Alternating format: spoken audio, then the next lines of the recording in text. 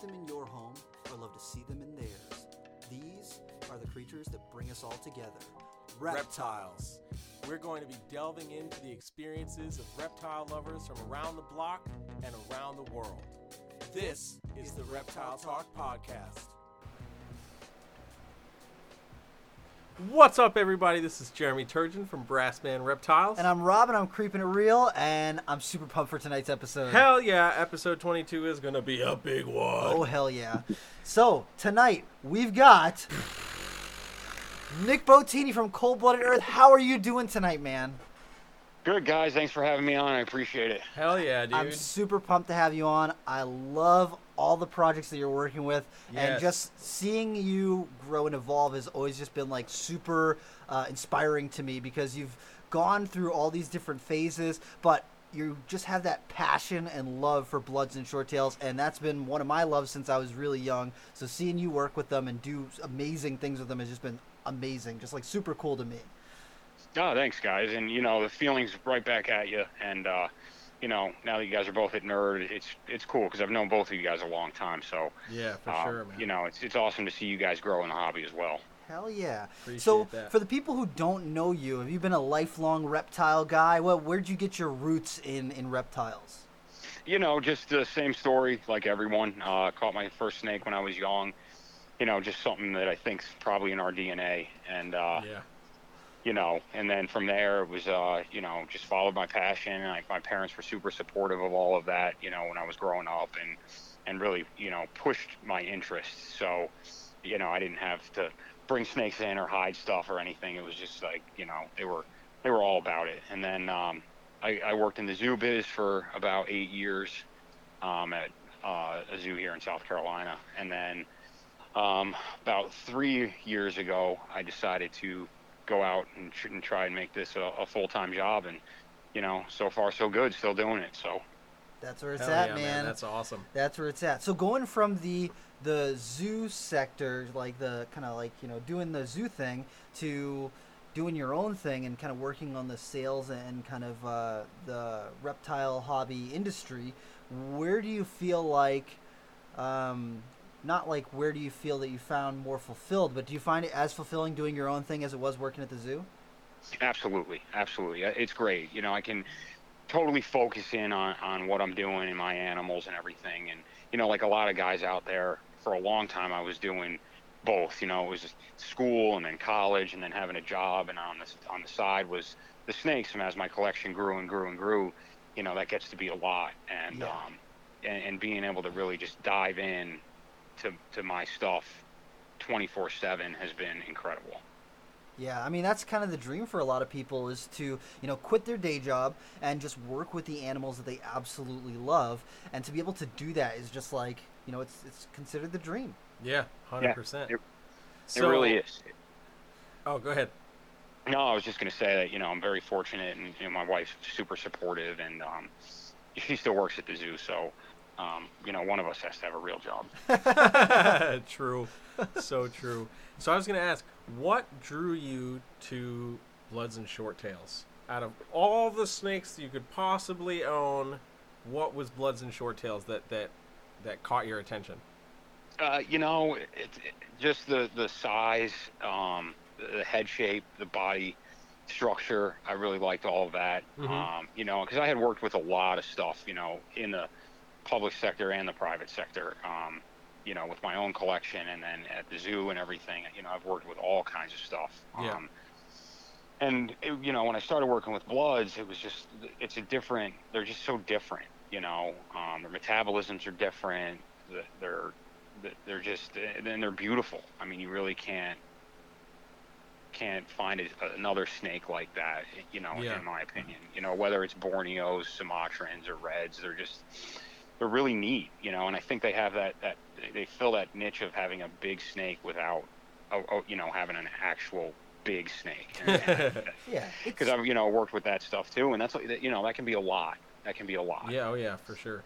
Yeah, I definitely feel like the Bloods and Short Tails give you that feel of a big snake, because they fill up your whole hand when you're holding them, but you don't need a 10-foot long or 8-foot long cage to have one. So it's just like, it's the perfect kind of mid-sized snake. You know, they're not too giant, but they're big enough where, you know, when you're feeling them, you know, when you're holding them, it's not like you're holding like an earthworm or anything. It's not like you're holding like a little garter snake or something. It's something substantial, but it's not something that you know, is going to absolutely outgrow your room or your house. It's something that you can manage to have as a pet. Even for someone who doesn't have a collection, someone who just has one, you know, a 4 foot by 2 foot cage isn't like absorbently big to take up in your house. Yeah. So exactly. I think it's like perfect for a lot of people. And once they can get over that little, you know, how to handle them properly, once they get that under their belt, they're fine, man. They're good. Yeah, you know, they're vocal, and I think that puts people off a little bit at first because, you know, you're not used to hearing, you know, them exhale like that, you know, because they have that really big lung, and you know, supporting the whole body up off the ground because they're, you know, there's nothing arboreal about a blood python. You know? But so you just have to approach them that way, you know, Yeah. and recognize that's kind of, you know, you have to make them comfortable because once they get uncomfortable, they'll let you know. Yeah. You know? Oh, so, yeah. Yeah. Yep. Then they become a meat missile. Oh, that's a gross term. Somebody asked me once how I would describe a cantankerous blood python, and I was like, meat missile. Yeah. 100% a meat missile. That's fair. That's fair, I guess. It is. And, you know, like, the Borneos bring that to a whole different level. I don't know what it is. Yeah. Like a mean blood, meat missile's a perfect descriptor for it. But like a Borneo, when they flail and twist and they death roll, and it's just like, what are you doing? Yeah. Yeah. Oh, man. It's crazy because, like, I've had a lot of, like, horror stories from people of, like, blood pythons that are really mean and nasty. And, like, some of the most, like, unruly blood pythons and short tails that I've had, even after a little bit of handling, they'll usually calm down pretty well. And then some of the ones that I've just got in the last, like, 2 years, I don't know what it is because they're hitting that size, like, 2.5, almost 3 foot long, where I'm like, okay, you're going to start to mellow down now. And they are like, nope, no, I'm not. Like, what the hell's your problem? I don't ever hurt you. I'm super nice to you. I'm very gentle whenever I handle you. And they still, like, just buck and throw themselves. And I'm like, I guess there are those exceptions to the rule where they just don't mellow down. Whatever it is in their lineage, they just, like, are not cool with it. Yeah. Yeah, because I remember watching your talk, Rob, when you did about handling bloods and getting a pair of gloves that feel more like skin and just confident handhold. I thought that was perfect, you know, to get people, you know, over that hump, and usually they will, you know, they usually. But again, like you said, that there's going to be exceptions, and I think that's in any animal, though. You know? Absolutely. Absolutely. And I think that the more that we are selectively breeding bloods and short tails, the better that they're becoming, because most of my bloods and short tails that I've raised are awesome. Like, they are great animals. You can just pick them up, handle them. As long as you're not flipping them on their back like a ball python, they're super chill. They don't care what you do. I can bring them to programs and everything. They're just great. And then I think as we are focused on breeding for different traits, one of the things that I try and do, and I know a couple other people I care have tried to do, is breed for temperament as well. So you might take something that's got a little bit better temperament, even if it's not as great color or not exactly what you're looking for in pattern, but breed that to something that might be a little more temperamental, so you're hoping that that influences the offspring. Yeah, you know, I think all that stuff is has a genetic component to it, you know, feeding response, all that stuff. So when you're going to do your pairings, it's definitely something that you should consider, you know, not putting your two most aggressive snakes, even if they're the prettiest, together necessarily. Yeah. Well, now all my plans are ruined. Yeah. and then you gotta I hope it wasn't for me. No. And then you got to incubate them all at like 90 degrees, so when they come out, they're like really small and angry, and then they stay angry their whole life. Yes. Yes. Yeah, exactly. That clutch of Borneos you hatched recently, I mean, those were some of the biggest Borneos I'd ever seen. They were just beautiful. Really? I see it like most of the Borneos that I've hatched have been kind of maybe a little bit smaller than that, but I'm looking at them like, they're like normal-sized Borneos, because most of the stuff that I've been breeding recently has been like blood pythons for nerds. So I'm like, they got big babies and whatever. So I was like, they're like decent-sized Borneos, forgetting like, most of them are a little bit smaller than those guys, and they actually been doing really well. I only have one holdout this year out of my 40-some-odd Borneos that I've been holding on to, that because half of them were split clutch with Dan Magano for 2 clutches. So I ended up with like, I think 30-something babies that I've got right now, and I only have one holdout that's not eating for me yet. And I'm like, okay, try it on, regular bedding that I've got. I usually do paper or paper towels when they first are born. I think, so a little bit of moss, and now I switched them over to moss, and then now I'm going to try a smaller enclosure. It's just like the one holdout, and then everybody else is just like slam food after the second week. They were just like ready to go. That's great. I mean, you can't be too upset with that. Just having one, that's good, man. Yeah. Yeah. And for sure. if it comes down to it, I'll assist feed it or do what I got to do to try for it. But I'm kind of at the point where if it doesn't want to eat, you're going to be the one that just your genetics are not going to continue on. That's just how it is. Because like we were just saying, and have you tried any bird anything yet? Not yet. I've been just trying to do mice and rats. I do have a bunch of frozen button quail chicks that I can use that are like small enough that it would be perfect size prey for them. But I just have always just been trying the mice and rats. Yeah.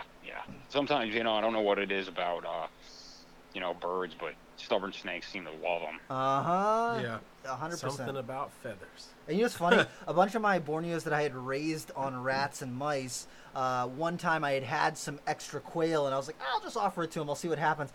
And the ones that I had raised on rats, I offered them that, and as soon as they struck it and constrict it, whatever the feathers felt like in their mouth, they immediately unwrapped and flung it across the cage. And I was like, oh man, they were not happy with that at all. I'm not eating that. Yeah, seriously. I was like, well, that was an experiment, and now I know they don't like quail, I guess. Oh man. Got to do it with drama too, Oh yeah, it's a short tail thing. They got to be talkative. They got to have a little drama going. Give you the side eye. Oof. Oh, that's funny. So see, that should be like the quote for your "Don't Get Bit" reptiles. Yeah. Do it with drama. Do it with drama. Yeah, we're on to something there. Yeah, There we go. So for your collection of Bloods and Short Tails right now, what is one project that you're just super in love with? I'm so pumped for the pollen stuff that you're working with and the flowerback stuff, dude. That is my favorite Brongers My Morph, and I've been waiting for the last 10 years to see people do something with it because it's been largely VPI's project. And then I'm in the Deepong Lovers group for Indonesia. It's all the Blood Python and Short Tail Keepers over there. And some of those guys have flowerbacks, and they're just like, oh, it's a cool striped blood python. And I'm like, it's a flowerback. Oh. But in the U.S. that's a project that's right up there. It's got, that's got to be right up there. Oh, I think, there's so much to do with this stuff. And, sometimes it's just it's overwhelming. I mean, you look at it, and from what we have, it's not a ton, but there's just so many ways you can take things. Yes. Mm-hmm.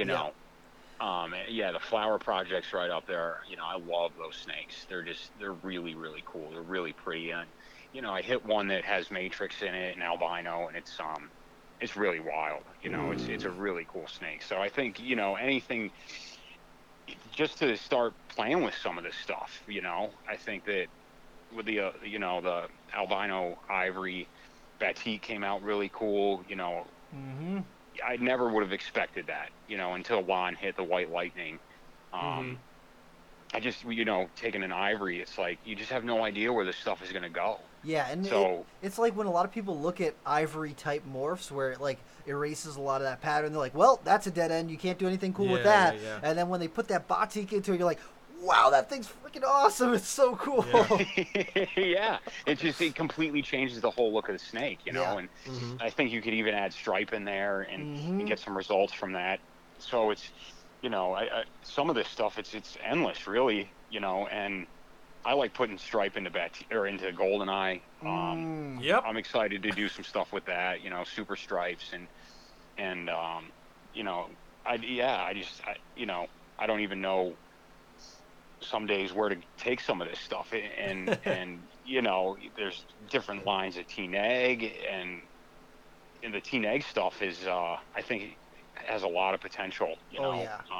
The guys that are really diving into it now and trying to make the colors pop and stuff, I think that's excellent because it really needs that. Yeah, I think that's one of the things that I really appreciate in particular with Bloods, but I mean kind of across the board, Bloods and Short Tails in general, is the amount of dedication to really focusing on either a specific gene or a specific trait that they're seeing within a project and being like, I want to see as far as I can take this. Like, I like this about this animal, and I want to see how far I can push this project. Because so many of the other, and I think that's happening a little more so now as they're becoming more popular. Yes. That niche is certainly increasing for them. So it's interesting to see, because so many other species, it's just, I just want to make the coolest morph. Be it ball pythons or corn snakes or whatever. It's like, I just need to make the coolest morph. And very few people in those sections of the industry are actually focusing on line breeding. And like those that do, like thinking retics like Shane Costello, like really zeroing in on like sunfires and like making the coolest sunfires you possibly could find. Like then everybody's like, oh my God, they're so amazing. And it's like, well, I mean, all he did was take the time to focus in on that project. So I feel like the blood and short tail niche is totally zeroed in on that, of like, I want to see this project as far as I can because I absolutely love this thing about it. And I appreciate that greatly, because there's so many different things we can do morph wise. But to find a little individual trait in something and really see that through, I mean, we think about all the different lines of bloods that we've seen, like the tomato bomb and cherry bomb stuff, Red the X and all that stuff, like that kind of stuff, and seeing like what to the untrained eye might be a very subtle difference, but to the person that's really invested in bloods or short tails, like, holy shit, I got to get into this. It's so cool. I seriously appreciate about this niche of the industry. Yeah, I think that you don't have to follow anybody really. You can just do your own thing, and that's what makes it so cool. It's like you were saying, you find a trait that you like and you just run with it, and nobody else will be doing exactly the same thing, and that's what makes it so cool. Hell yeah! And it's like when ball pythons first started to become popular, people were kind of doing that, and it's like, Kevin had his spiders and his pastels, and then Pete had the piebalds, and a lot of people like were just starting to, and just focusing on those projects that they had started with. It's like that, but with bloods and short tails now. I mean, there are more people working with like teen eggs. There are more people working with ivories and batiks and stuff like that. But even within those, there are people who are going for, I want the reddest batik that you can make. I want to see striped batiks. I want to see, Jason Chapman's got his super striped batiks and the batik matrix. Oh, they're awesome, and too. They're just like crazy looking. And there's room for that, where a lot of people, I mean, like if you think back in the day with ball pythons, they had like the Graziani line pastel, where it was like, it looks a little bit different like this. And then you had Kevin's lemon line of pastel, which looked different, like completely different than the Graziani line pastel. And it's just like there's room for that to happen right now for people. So for people who are interested in bloods and short tails, they can work on a project and make really cool stuff that's unique to them. And exactly. I think you don't have to be chasing it. You know, you can just do your thing that you like. And that's one thing that people will ask me. It's like, well, which one would you pick out of this? It's like, it doesn't matter. It has nothing to do with me. Nothing. If you like it, have at it. And because you're the one that's got to take care of it. So if you approach it that way, long term, you'll be successful in whatever you're doing. Whether you just have a few, or you want to make a business out of it. I think that there's room for all of it, and the people dialing in and focusing on certain things, and and blood pythons really show, like you were saying with Shane, it's like they really show that dedication. Over generations of your projects, and I think it makes a big difference. Oh yeah, 100%. Yeah, because like if you think about like in Bronger's mind with the red blood pythons, like you think about like Kevin Marder's line stuff, and like that immediately, for if you know who Kevin Marder is, you immediately think of that like rich red tones, nice yellows, and all that sort of stuff. And he put that time in to selectively choose animals for those projects, and he ran with it. And did some really cool stuff. And same thing with Carol. That she, just cherry picked some of the things that she liked to see in these animals, and just worked with that and ran with it. Yeah. So I was just saying that you take something like that Kara's produced, and then you start breeding morphs into that, and it's a win-win. Your whole clutch is unbelievable. You know, whether it's the morph of, you know, a Goldeneye or a Batik, or, you know, you end up with really, really nice red normals. I mean, that's the mindset going forward that I think that makes a big difference. You know, it's not just breeding two animals together just because. Yeah, for sure. Yeah. And when it's unique to me to look at that, because in a ball python clutch, if you don't hit on your morph, your normals are going to be, you know, $30, $20. They're not worth a whole lot to the average person. But since they put so much selective breeding into blood pythons for color and that sort of stuff, you can be breeding for red or Batiks, and your normals are still going to be a very sought after, desired animal, because they're still a beautiful, like a very naturally beautiful snake. Exactly. So yeah, I mean, that's, to me, that's a huge win-win. Oh 100%. Yeah, 100%. I just can't wait to see where the next 5 or 10 years take, you know, not just the red bloods, but also the Borneo shorttails and Sumatran shorttails, because, I mean, there's not as many morphs of the Sumatran shorttails, but there's still people who are, like, just trying to breed the blackest Sumatran shorttails with these pumpkin orange eyes, or, you know, people who are working with stuff that's got more white highlights in the sides or things like that. I can't wait for someone to take some black Sumatran shorttails and then selectively breed for white markings on them, because those would be unbelievable. They're going to be insane. They're going to be the coolest looking snakes. Hell yeah. It's just someone needs to take the time and do it. That's all that it is. And there's room for people to do that right now. Yeah, exactly. And that's what makes it so exciting and so much fun. And, you know, every year is different, and you know, you don't have to approach it and like, well, I'll never catch up to so and so, or I'll you know, I need all this, because you don't need to do that, you know. Yeah, you can literally just build your army by yourself. From the ground up. You know, every once in a while adding some new blood, but you can really just create your own entire army. Yeah, look at the exactly. babies that you know, I a good foundation, and you're off to go. You know. Yeah, I'm just looking at the babies I produced this year, and I'm like, I want to keep that and that and that. I see that I like it, that, the hardest thing. Yeah, selling them is the hardest part, because I'm like, I don't really want to let go of any of these things. They're amazing. Even some of the normals, they've got these, you know, unique traits to them that I see, and I'm like, if someone took that and focused on that, they could make some really amazing Borneos with that.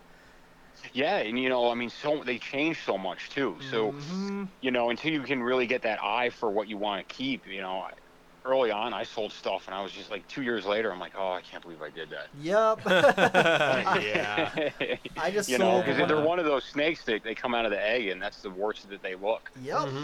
Yep. You know, it takes them forever to shed and get some size to them, and then, you know, all of a sudden, then, you know, they'll shed, and it's like, whoa.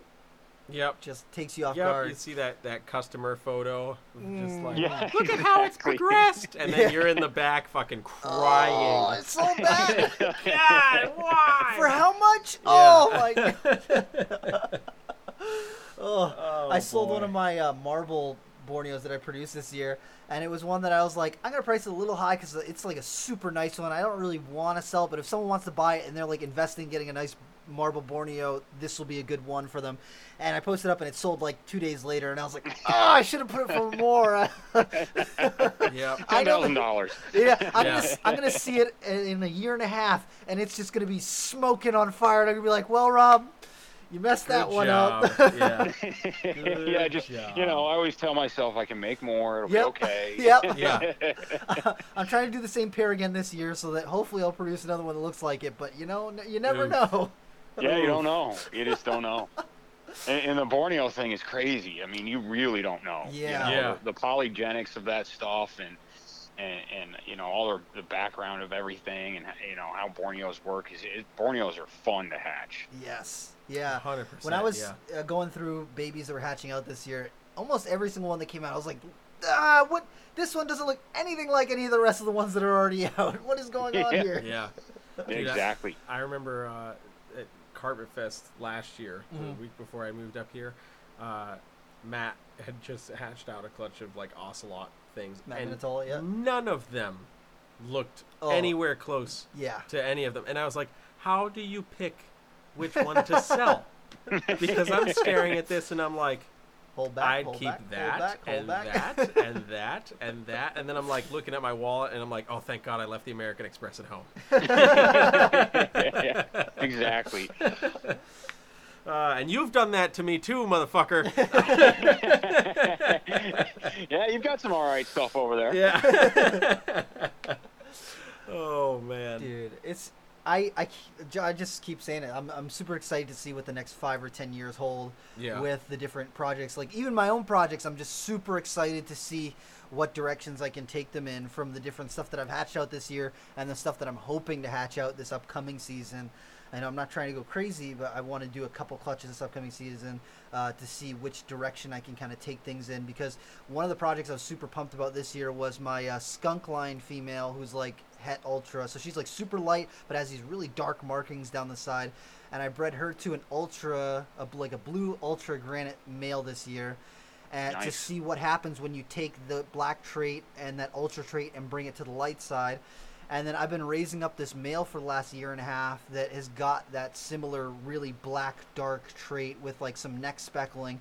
And so I want to put her to that male to see what happens when you take it the other direction, where it's still using the same traits in that original female, but it's going in two opposite directions to see where the variation is in those babies. Because some of the babies I hatched out this year, even from breeding her to an ultra, had super nice black heavy marks down the sides. Mm-hmm. So I'm just imagining when I put her back to something that's got that black trait, that it's just going to be even crazier, but then the lightness from the ultra is going to make a little bit better white highlights on them. But I'm just like super pumped to see what happens with that. Oh, it's going to be great. Oh, I hope so. Hell yeah.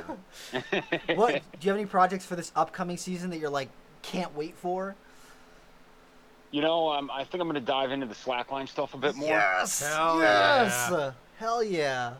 You know, because this season I did a level 4. You know, so it's the top. You know, of what the slacklines break down as. So. Yeah. To just a normal with no striping in its background or anything, and all the babies came out as level 2s.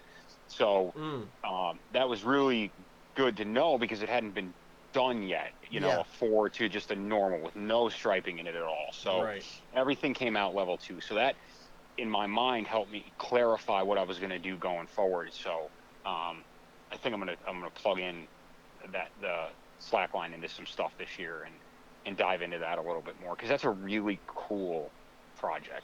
Yeah, 100%. You get a lot of different looks within, you know, the whole spectrum of things as far as that stripe goes. You know, some of them look like chain link, and you know, then you get real clean striping, and there's, again, you can just take that, you know, 5 different ways if you wanted to.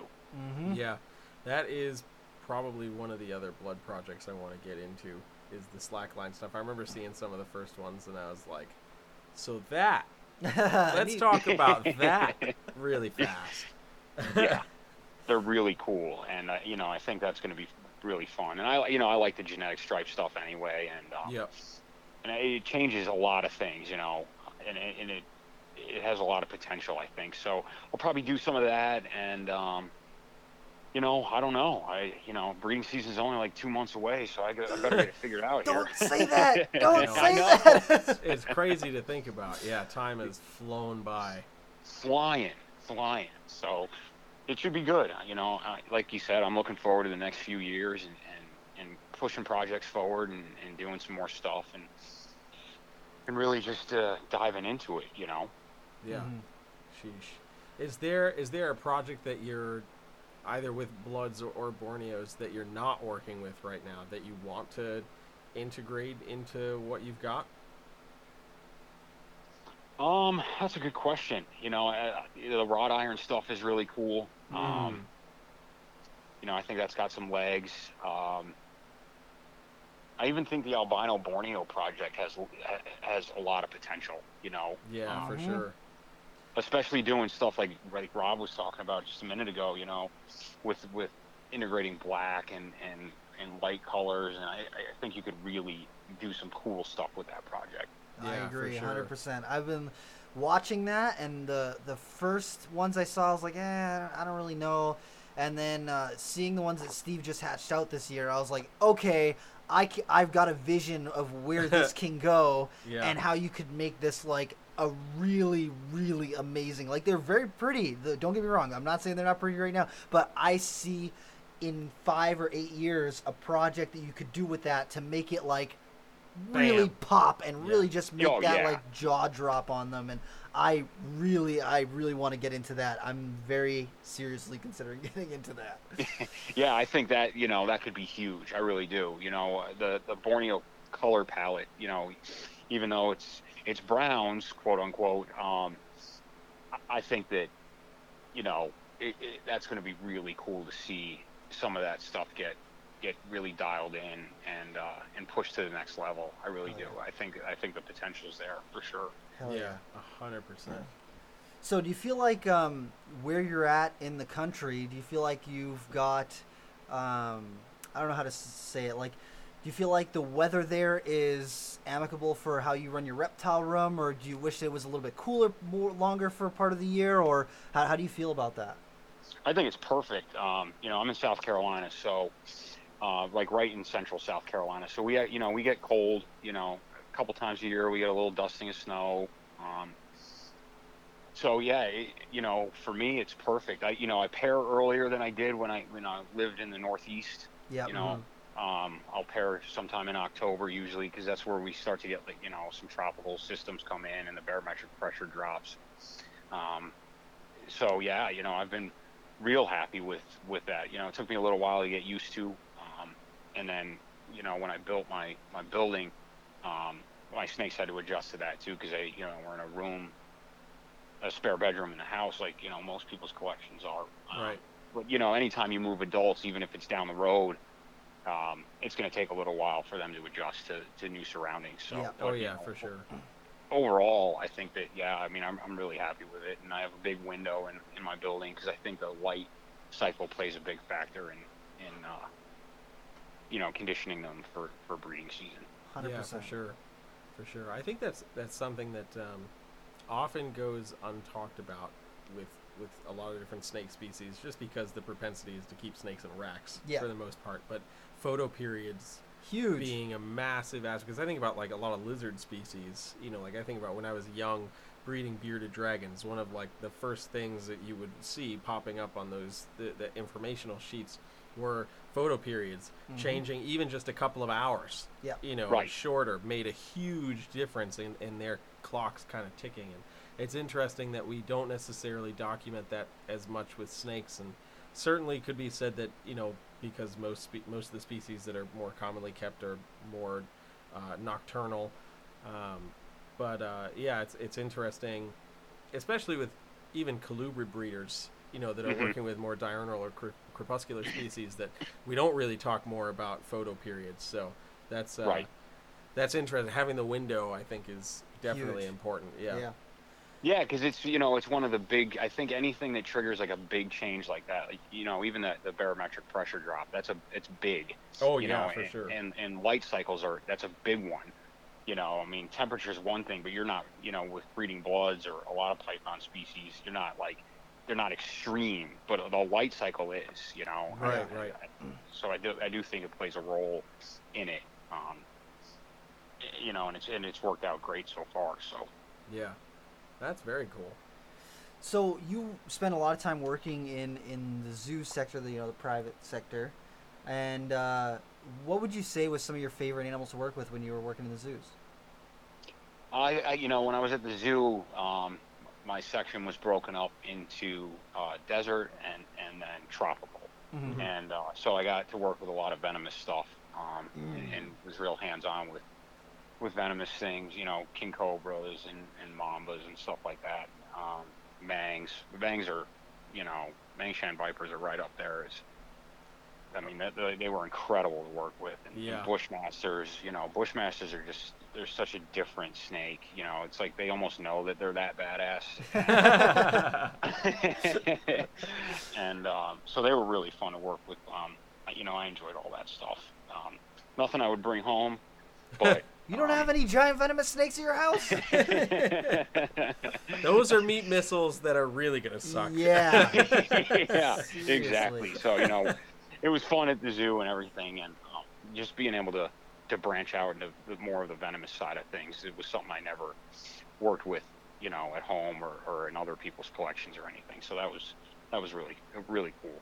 Yeah, dude. Mangshans are like such a unique viper. Like when I saw them in pictures, I was like, "Oh, that's a cool viper, I guess." I mean, they're kind of green and like a little bit of red pattern, I guess, to them. It's okay. And then when we went to Florida in February, we got to see some Mangshans in person, and I was like, "Okay, I get why they're cool now." Yeah. That's a big ass fucking viper. Oh yeah, they're huge. Huge. Yeah. They're huge. Their heads are enormous. Massive fucking heads, dude. Yeah, oh my gosh. But you know, the Bushmasters, those just like those and Bothrops, I don't know what it is about them, but they just make me super uncomfortable. Like I would never own one. I can't. They're like springs, little pogo sticks with these giant fangs, and it's just, you know, when a Bushmaster gets big, that thing can move. It can really move.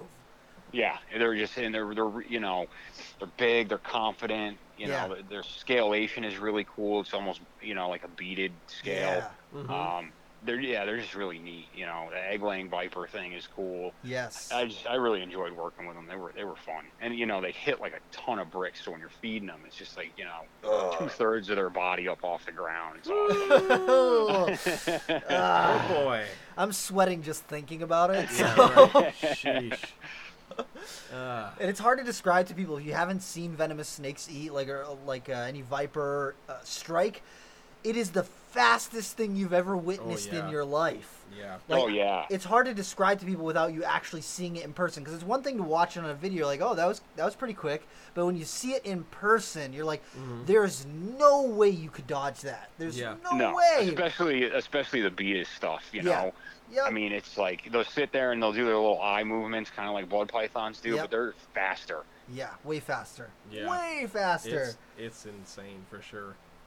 Oof. I'm having flashbacks to when I had my eyelash viper. Yep. Like seeing it as like this little tiny baby and how fast it could strike, and obviously, I mean, it's like 5 inches long, so it's not a crazy long striking distance, but to see that thing go from like knocked the fuck out to immediately on its prey, like in a split second, was like, fuck, I can never get close to this thing. Oh no. Yeah, some of the first times that I watched Gaboon vipers eat in person, oof, I was just like, well, people dangerously underestimate these snakes. Yeah. Like, hugely. Yeah, they do. Hugely. They're like, oh, it's a slug. It's like, no. When it needs to, it can move something serious. The ultimate meat missile. Yeah. Yeah. It's that same body type and everything that I love in Bloods. You know, gaboons and rhinos and puff adders. I mean, they're awesome. Oh, awesome hell yeah, snakes. dude. See, I love rhinos a lot. Gaboons never had that big of a draw to me. Like, I don't know why. I love the rhinos. The contrast on them really catches me. But I feel like I like things with lots and lots of contrast on it. And, like, the Gaboons are more cryptic, so I feel like they don't have as much of that contrast. And same thing with the puff adders. Like, there's some puff adder locales that have a lot of contrast, but as a whole, they usually don't have a lot of contrast. And that's the stuff that I find interesting, just, like, lots and lots of contrast. Yeah, I mean, like, the Ethiopian mountain vipers are really cool snakes. Ooh. Yeah, it's a cool snake. And the guy that hatched that albino gaboon, I mean, that thing oh my god, dude. He's got 3 of them. They are absolutely wild. And watching the video, watching the video of like the little babies and then seeing them at like 2 foot long, I was like, oh man, those are going to be the coolest looking snakes when they're full grown. Yes. They're awesome. Hell yeah. One of them literally looks like you took like melted pink and yellow starburst and like painted it with the starburst. That's how bright colored it is. It's crazy. Exactly.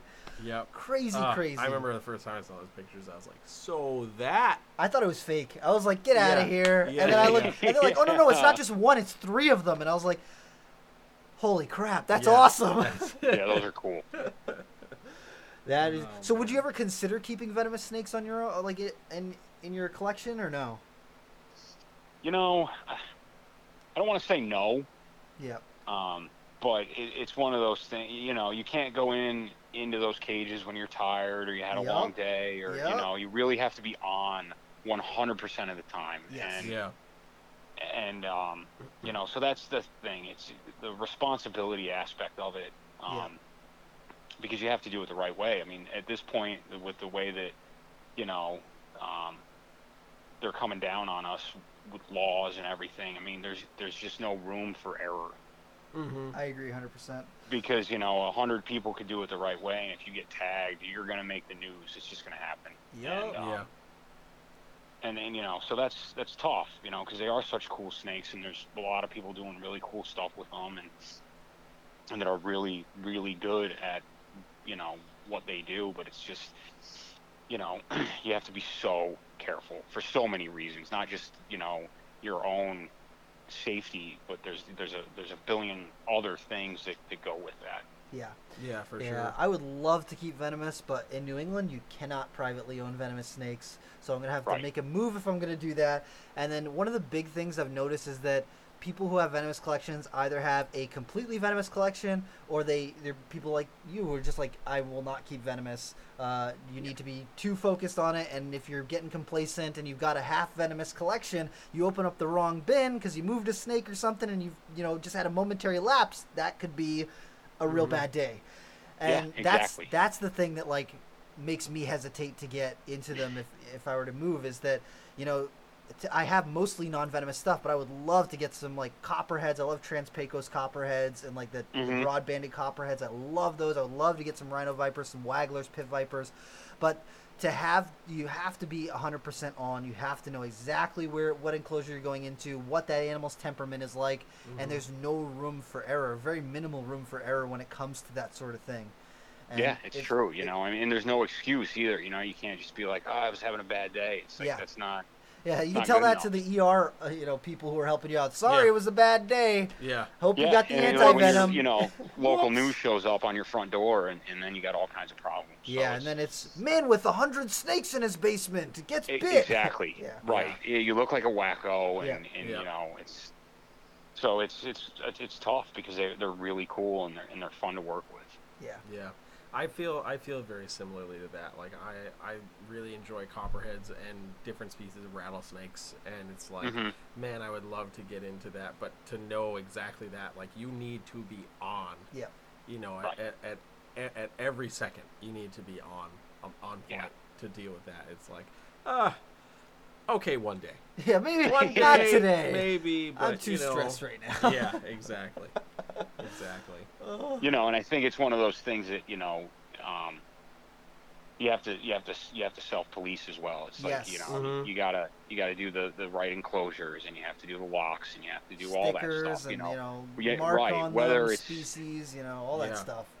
Yeah, you know, whether it's the law or not, I think that, you know, that the responsibility lands squarely on your head. Yeah. Oh yeah, 100%. And another thing is, like, I think it's Joe Pittman came out with Bite Protocol book. Yeah, which you gotta have. Everyone's got to have that. I think if you have venomous snakes, you should be required to have that in your room. Yeah. For whatever species you keep. Maybe not required, but you should do that because it's the responsible thing to do, to know what happens if an accident happens, if you end up getting bit. You know, you don't want to be caught off guard. Right. And and you know, the person that's coming to help you needs, you know, they're not going to be experienced with, you know, African cobra species. Is that a cottonmouth? Yeah. Right. Is that a viper? Hooded up cobra. Is that a viper? Is that the one that did that? Yeah. Ugh. Oh boy. Terrible. Yeah. Poison control. Here you go. They're gonna be like, they got bit by a what now? Yeah. Exactly. Say that. A Wrangler viper? Aren't those jeans? What is that? What? So, do you go to any of the reptile expos before the COVID happened? Before the COVID? The COVID. Before the COVID happened, do you go to a lot of the expos down there, or is that something that you're like, I'm not interested in that sort of stuff? I did, you know, years and years and years ago. I did a couple of the Repticons here, and you know, the interest for those snakes wasn't really there. Yeah. You know, so I was just like, I'll just, you know, do better online. Yeah, I'll just stay home and throw some pictures up on my website, and you know, but I like going to hang out, you know, with some of the people that I've known for a long time and stuff. So, you know. Yeah. But yeah, you know, when I was doing them, it was everybody walking by the table would be like, "Oh, look at those ball pythons or boas." It's like, why am I here? Yeah. Yeah. So, I do want to get out to Tinley at some point and hang with you guys and stuff. Yes. Hell yeah, yes. We need to hang out at Tinley. That's all it's to it. Yep. It's got to Right. happen. Yep. Exactly. See, I've already booked my hotel for Tinley this year. If it doesn't Same. happen, I'm gonna be bummed. Very bummed. Very, very, very bummed. But I understand, and then it better happen 2021. That's all I'm saying, because I'm gonna go to March and October. Yeah. If it doesn't happen this year, 2021 will be a blast. It's gonna be Yeah. crazy. Oh yeah. It's gonna be so fun. Hell yeah. I really hope it happens this fall. I just need a little vacation. I just need like Dude. 5 days out of the building. Dude.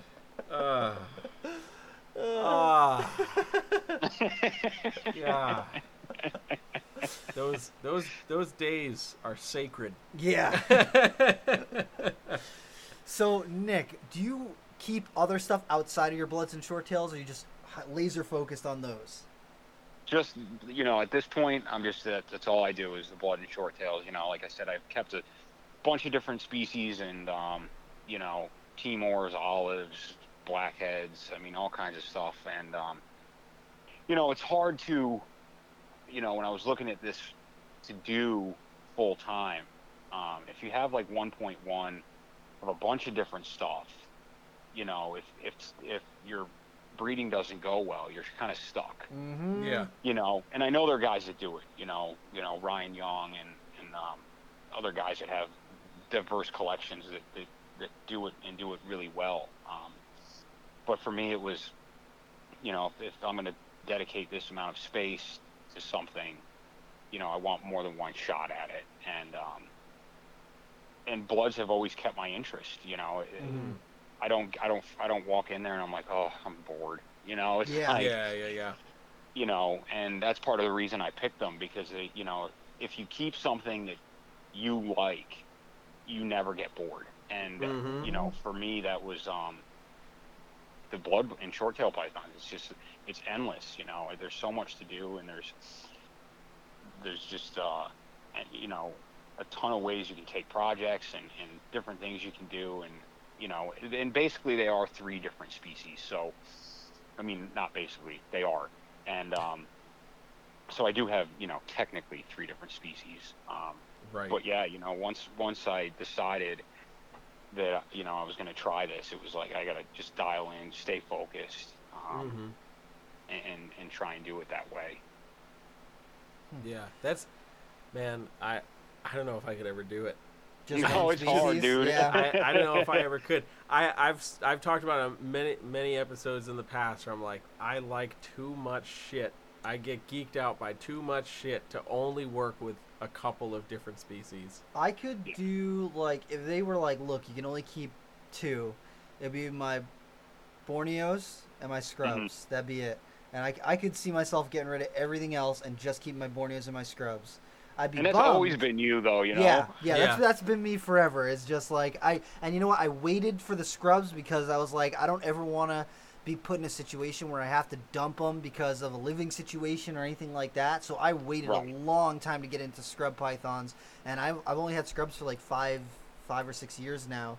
So it's not like a crazy amount of time that I've been into scrub pythons, but I've kept scrub pythons, but I've been into scrub pythons for fucking 15 years, probably more than 15 years, where I've just been like reading and watching the guys who are doing it, watching David Means, trying to focus on how he's doing things, and watching some of the other people who have come and go, and like Yasser's been working with scrubs back in the day from Spitfire Reptiles, and just seeing what they're doing and trying to incorporate that into how I do things with my scrub pythons, because I have the utmost respect for those snakes, and I waited to get into them, and if it came down to it, it's just been Borneos and Scrubs. That would be it for me, and I could be totally happy doing that. I could see myself being totally happy doing that.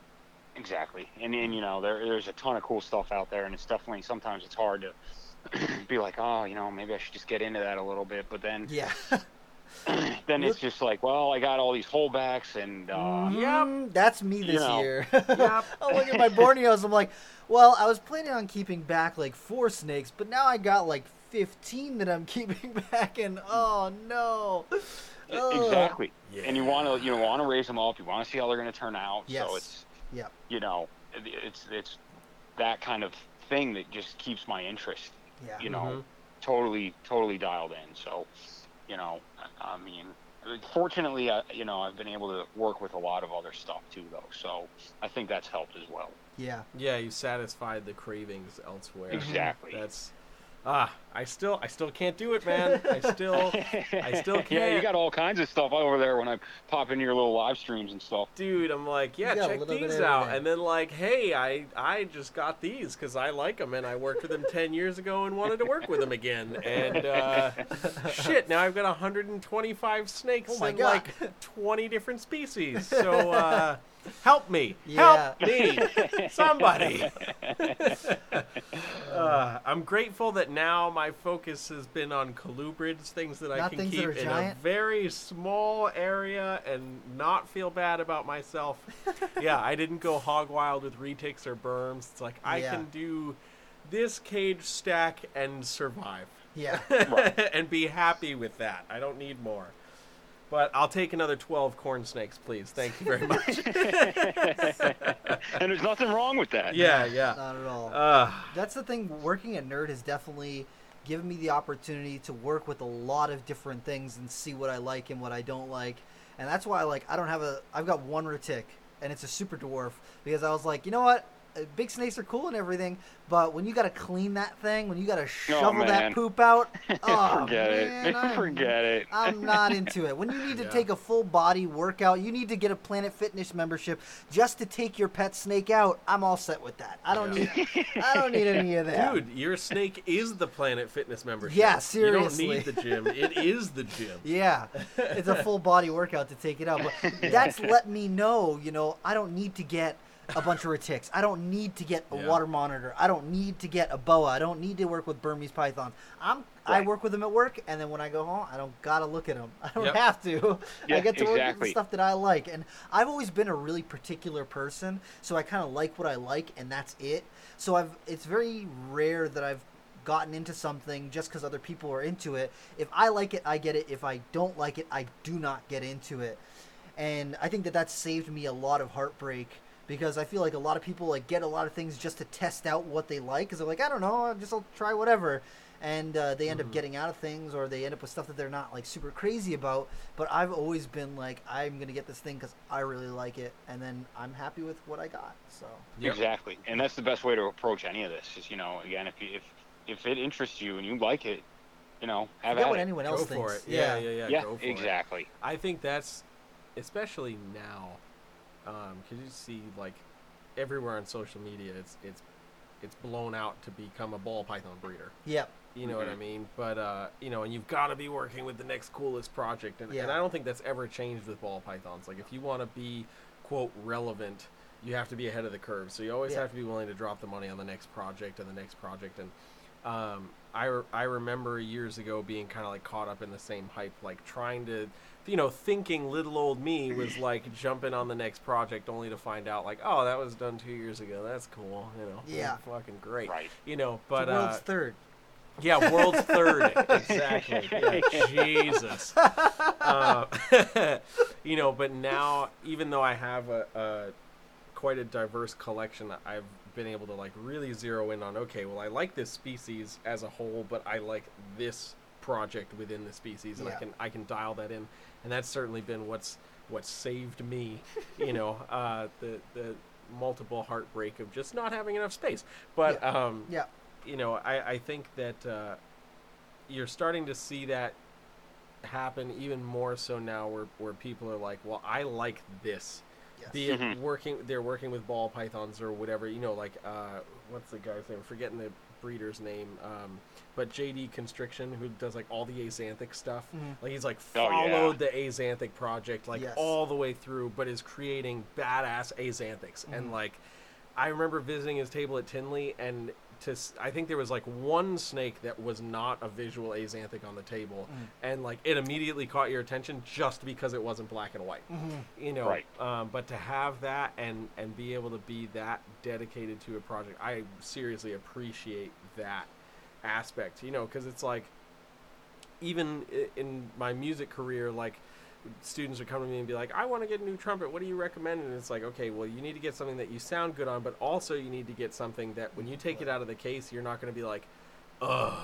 Yeah. You know, like, you're going to want to take that thing out to practice. You know, so I feel the same way with snakes. Is like, when you go into that enclosure, you have to be okay with that animal in there. You can't just be like, oh, great, I got to deal with this thing again. Yeah. You know, exactly. I mean, unless it's a raging asshole, then you can have that moment of like, oh, great, this one again. Here we go. You know? Yeah. But there has to be that element of like, if you produce it and it's, you know, for ball python breeders, if there's a normal ball python in that tub, you still got to be okay with it, man. Like, can you still open that and be like, that's, you know, it's still a cool snake. Yeah. You know, if you don't have that passion to where you know, the morph doesn't matter, the price tag doesn't matter. You still have to open that and be like, I still love that animal. Yes. You know, yeah, exactly. You have to love doing this. Exactly. And I think we're kind of reaching that point, I feel, where there's a larger, more publicized group of people who are following that. Like, I'm in this because I like this, and I've dedicated myself to this, and I'm okay with everything that I make because it's what I want. Yeah. You know, right. and I seriously appreciate that is happening within the community, and grateful that I've been able to figure that out for myself. Yes. Also.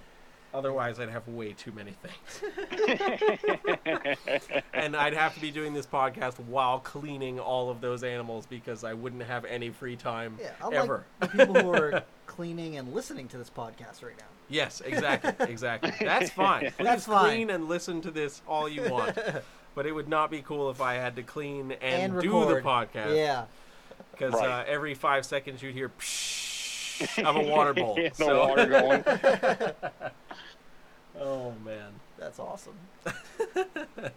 Oh, man. All right, so we're winding down the time for this episode. But before we say our goodbyes, we ask all of our guests one question. So, Nick, that question for you is, what in the realm of reptile, be it something in your own collection or something that you've seen scrolling the interwebs, because that's all we ever get to do in the world of COVID right now, has you geeked out and excited about reptiles?